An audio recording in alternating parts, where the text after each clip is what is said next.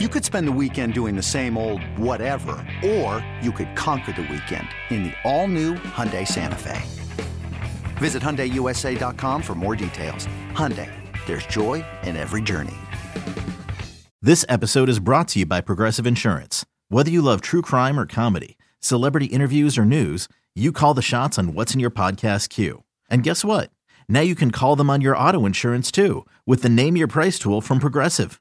It works just the way it sounds. You tell Progressive how much you want to pay for car insurance, and they'll show you coverage options that fit your budget. Get your quote today at Progressive.com to join the over 28 million drivers who trust Progressive. Progressive Casualty Insurance Company and Affiliates. Price and coverage match limited by state law.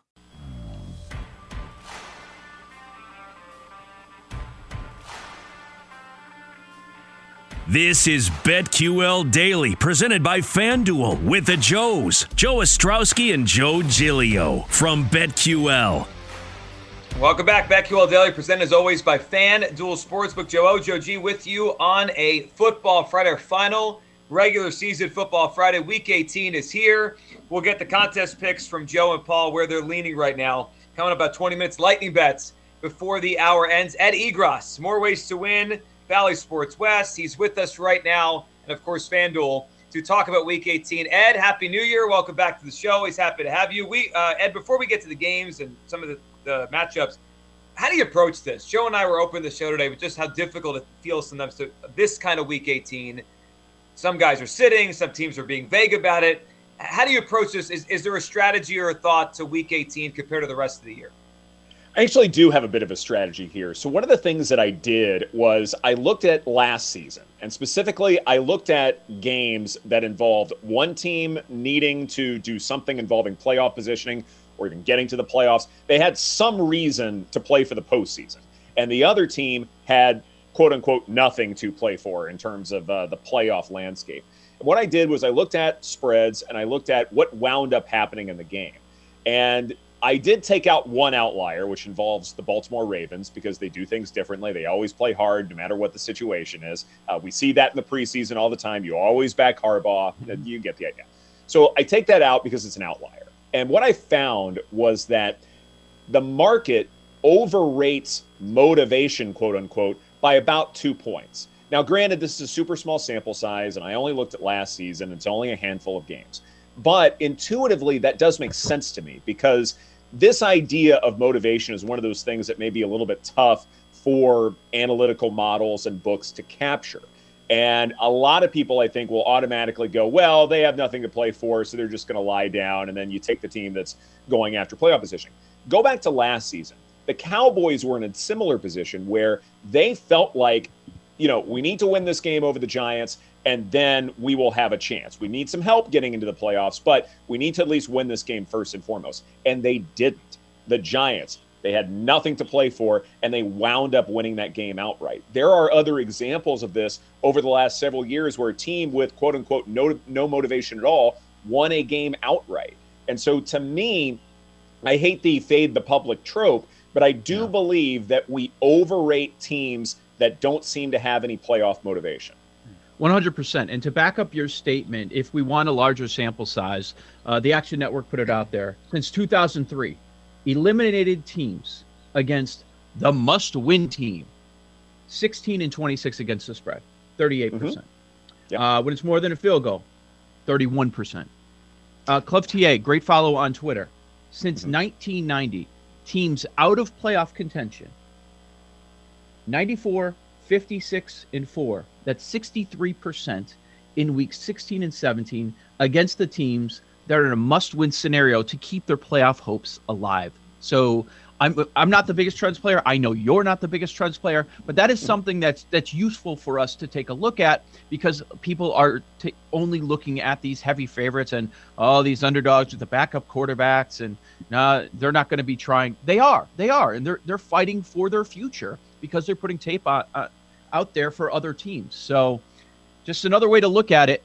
For example, like the Colts game, I was talking about that, and as we compare the look aheads to where they sit right now, you said it was like 2 points. They added a 6-point tax because the Colts are playing for something. It was 8.5 last week, and it's 14.5 right now. Amazing. It's amazing. It is. And also look at the state of the Jaguars right now. They would love to finish look, they are not in a position where, okay, they need to tank because they need to get a better spot in the draft. That's the last thing that they're probably thinking about, because they already have their franchise quarterback, and they have a lot of guys who are trying to prove themselves for next season and future contracts and things like that. And coaches, front offices, they look at these individual games. They look at there are contract incentives all over the place that can be really difficult to keep up. There are a lot of reasons why an eliminated team is playing for something. And the fans may not care, but the coaches, the individual players, they absolutely, especially with the Jaguars, where you've got a bunch of coaches trying to figure out where they're going to be a season from now. You believe that you're a humongous underdog to the Colts with that incredible running game, and you win that game outright, all of a sudden, you're getting everyone else's attention. Absolutely, the Jaguars have something to play for. Also on approach, because I think this is more important than getting a few picks, but we're going to do that as well. Are you doing more first quarter, first half betting? Are you going to look at doing live betting? I don't know if that's something you do on a regular basis. Maybe taking underdogs when the starters are pulled, taking unders when starters are pulled. Certainly when it comes to the live betting side of things, that should always be in play. And there's certainly some situations where I do it more than others. And like you mentioned, when starters get pulled, I think that's going to matter. But I look at, say, the Cowboys-Eagles game, for instance, on Saturday. Dak Prescott always plays longer than when Cowboys fans are comfortable. And so that's probably a situation where I like the first half situation a good bit more. And I know the Eagles have been absolutely decimated as far as who's going to be playing because of COVID concerns and COVID issues. So first half might make a good bit more sense, because I do know there is a significant quarterback disparity once Dak Prescott leaves the game. Now, it may not happen for a while, if at all, but to me, that's probably a first bet that I'm really comfortable with, because I know, A, of the quarterback disparity for the Cowboys, that B, they keep Dak in a good bit longer, and C, look at the previous meeting between the two. The Cowboys blew them out. No reason to say they can't do it again. Yeah, and Ed, with the way the Eagles prioritize the quarterback position, including backup, I wouldn't be shocked if there are third stringers in there at some point. If Hurts sits, Minshew starts, I think it's Reed Sinnett is their third string quarterback. We might see him. It's a real preseason feel. Do the Eagles have a history of this? I can't remember. Do the Eagles have a history of? Okay. A little bit. Yeah, that final week of the season, they do things funny with quarterbacks sometimes. Ed, let's hit the one game that we know is meaning on both sides. It should be a true regular NFL game with a lot of meaning. Chargers-Raiders. Chargers 3-point favorites, Sunday Night Football. Staley already said they're not going to do the knees on both sides and tie the game because they both be able to tie. Yeah, that's out. Where do you lean here? Chargers-Raiders for a playoff spot. Well, they should do the knee outs or the kneel downs all the way through, which means you back the Raiders +3. Boom. That's my analysis for you. Signed, sealed, delivered. That's it. Under. Yeah, and the under, right? Do an alternate under for FanDuel and like 0.5. That's the way to do it. See if you can get that. No, it's something where I am backing the Raiders in this one, in large part because Justin Herbert, as great as he's looked, his ceiling is certainly really, really high. He throws into a lot of tight windows, and often that can lead to volatile results. Sometimes it works out great, but sometimes it doesn't. And I think he does that in large part, not necessarily because of decision-making, though that may be a part of it, but I do question the depth at wide receiver for the Chargers. There are guys who are getting rolled out there whose names I can't quite remember. It's getting that serious over there. And so tight windows for Justin Herbert. His passer rating's not great, but passer ratings for quarterbacks usually aren't that great when you're throwing in the tight windows often. But it's something where, because he relies on that so much, if you have a secondary that can be opportunistic, like the Raiders have, then all of a sudden this game gets a good bit closer than you would expect. Especially given that I love Derek Carr, especially given that the front of this Raiders defense can apply just enough pressure for Justin Herbert to force himself into tight windows. I can see this Raiders defense keeping this game interesting to where the Raiders have a chance to cover the spread. I think at one point today, I talked myself into making some sort of a case using pretzel logic that the Bengals sitting everybody +6, there's value there. So I hate this week. I can't wait till we're sitting here on Monday and previewing all these playoff matchups. You tell me. I mean, I'm considering Washington laying nearly a touchdown. I mean, it's just I hate this week. What do you like, if anything? And if nothing is certainly fair, we can move on to maybe some futures talk or Monday's national championship. Another day is here, and you're ready for it. What to wear? Check. Breakfast, lunch, and dinner? Check. Planning for what's next and how to save for it? That's where Bank of America can help.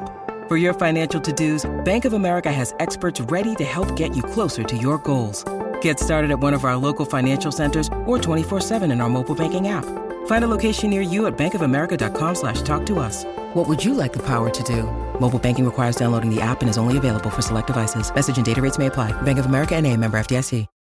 When you need mealtime inspiration, it's worth shopping Kroger, where you'll find over 30,000 mouth-watering choices that excite your inner foodie. And no matter what tasty choice you make, you'll enjoy our everyday low prices, plus extra ways to save, like digital coupons worth over $600 each week. You can also save up to $1 off per gallon at the pump with fuel points. More savings and more inspiring flavors make shopping Kroger worth it every time. Kroger, fresh for everyone. Fuel restrictions apply.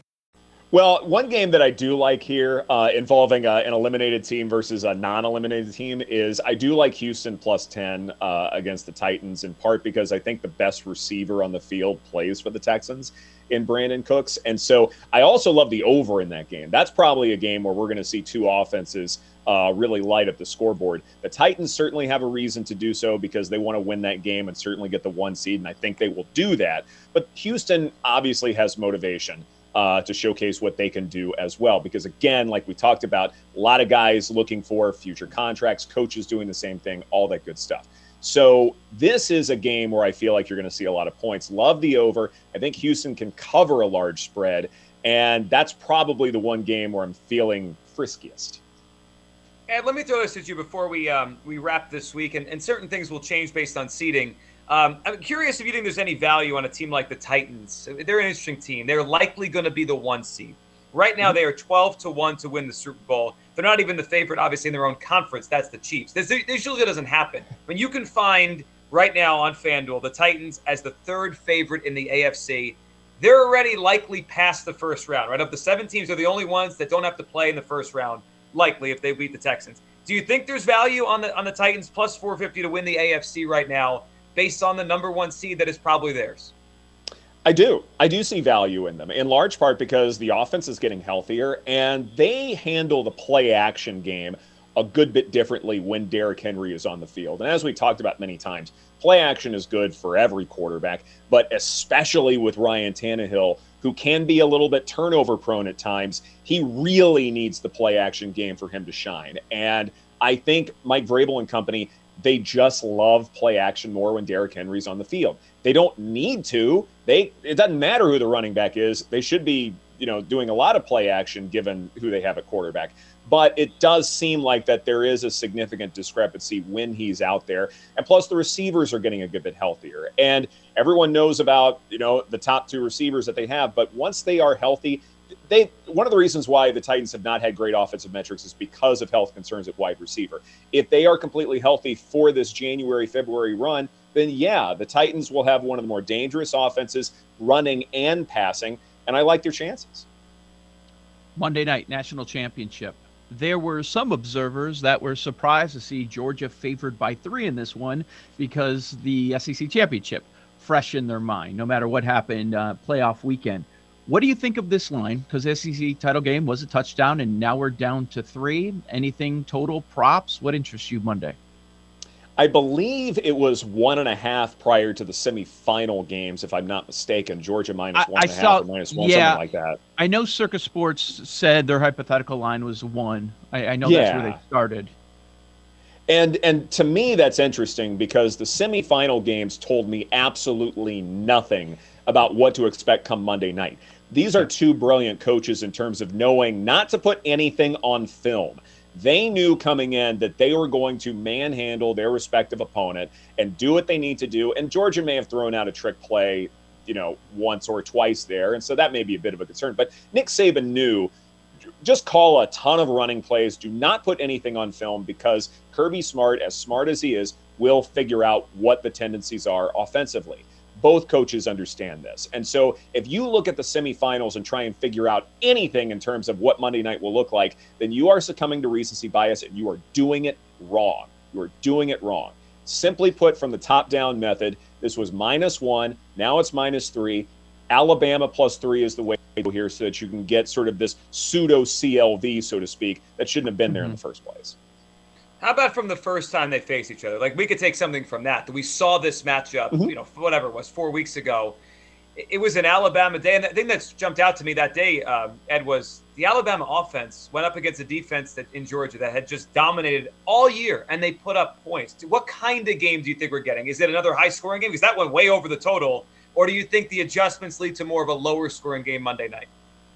I'm probably thinking somewhere in the middle, in large part because I do believe Georgia's defense is going to play a little bit better. I mean, look, Stetson Bennett had some bad turnovers there. I think he will fix some of them.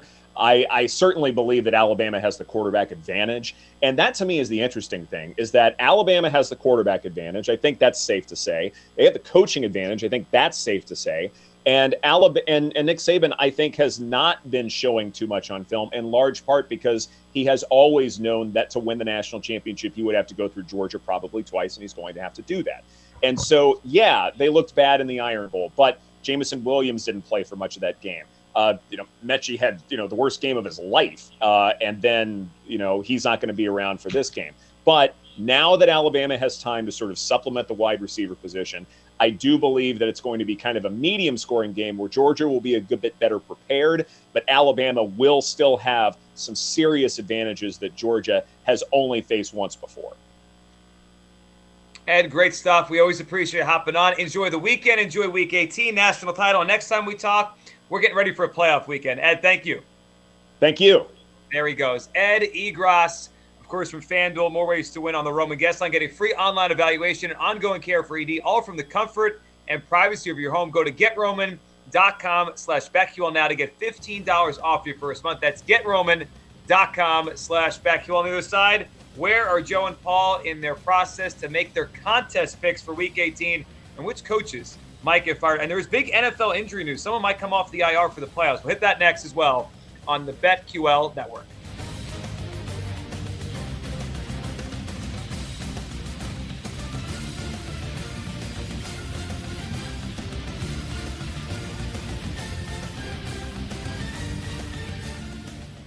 These Joes are helping you bet like a pro. It's Joe Ostrowski and Joe Giglio and Aaron Hawksworth on BetQL Daily, presented by FanDuel Sportsbook.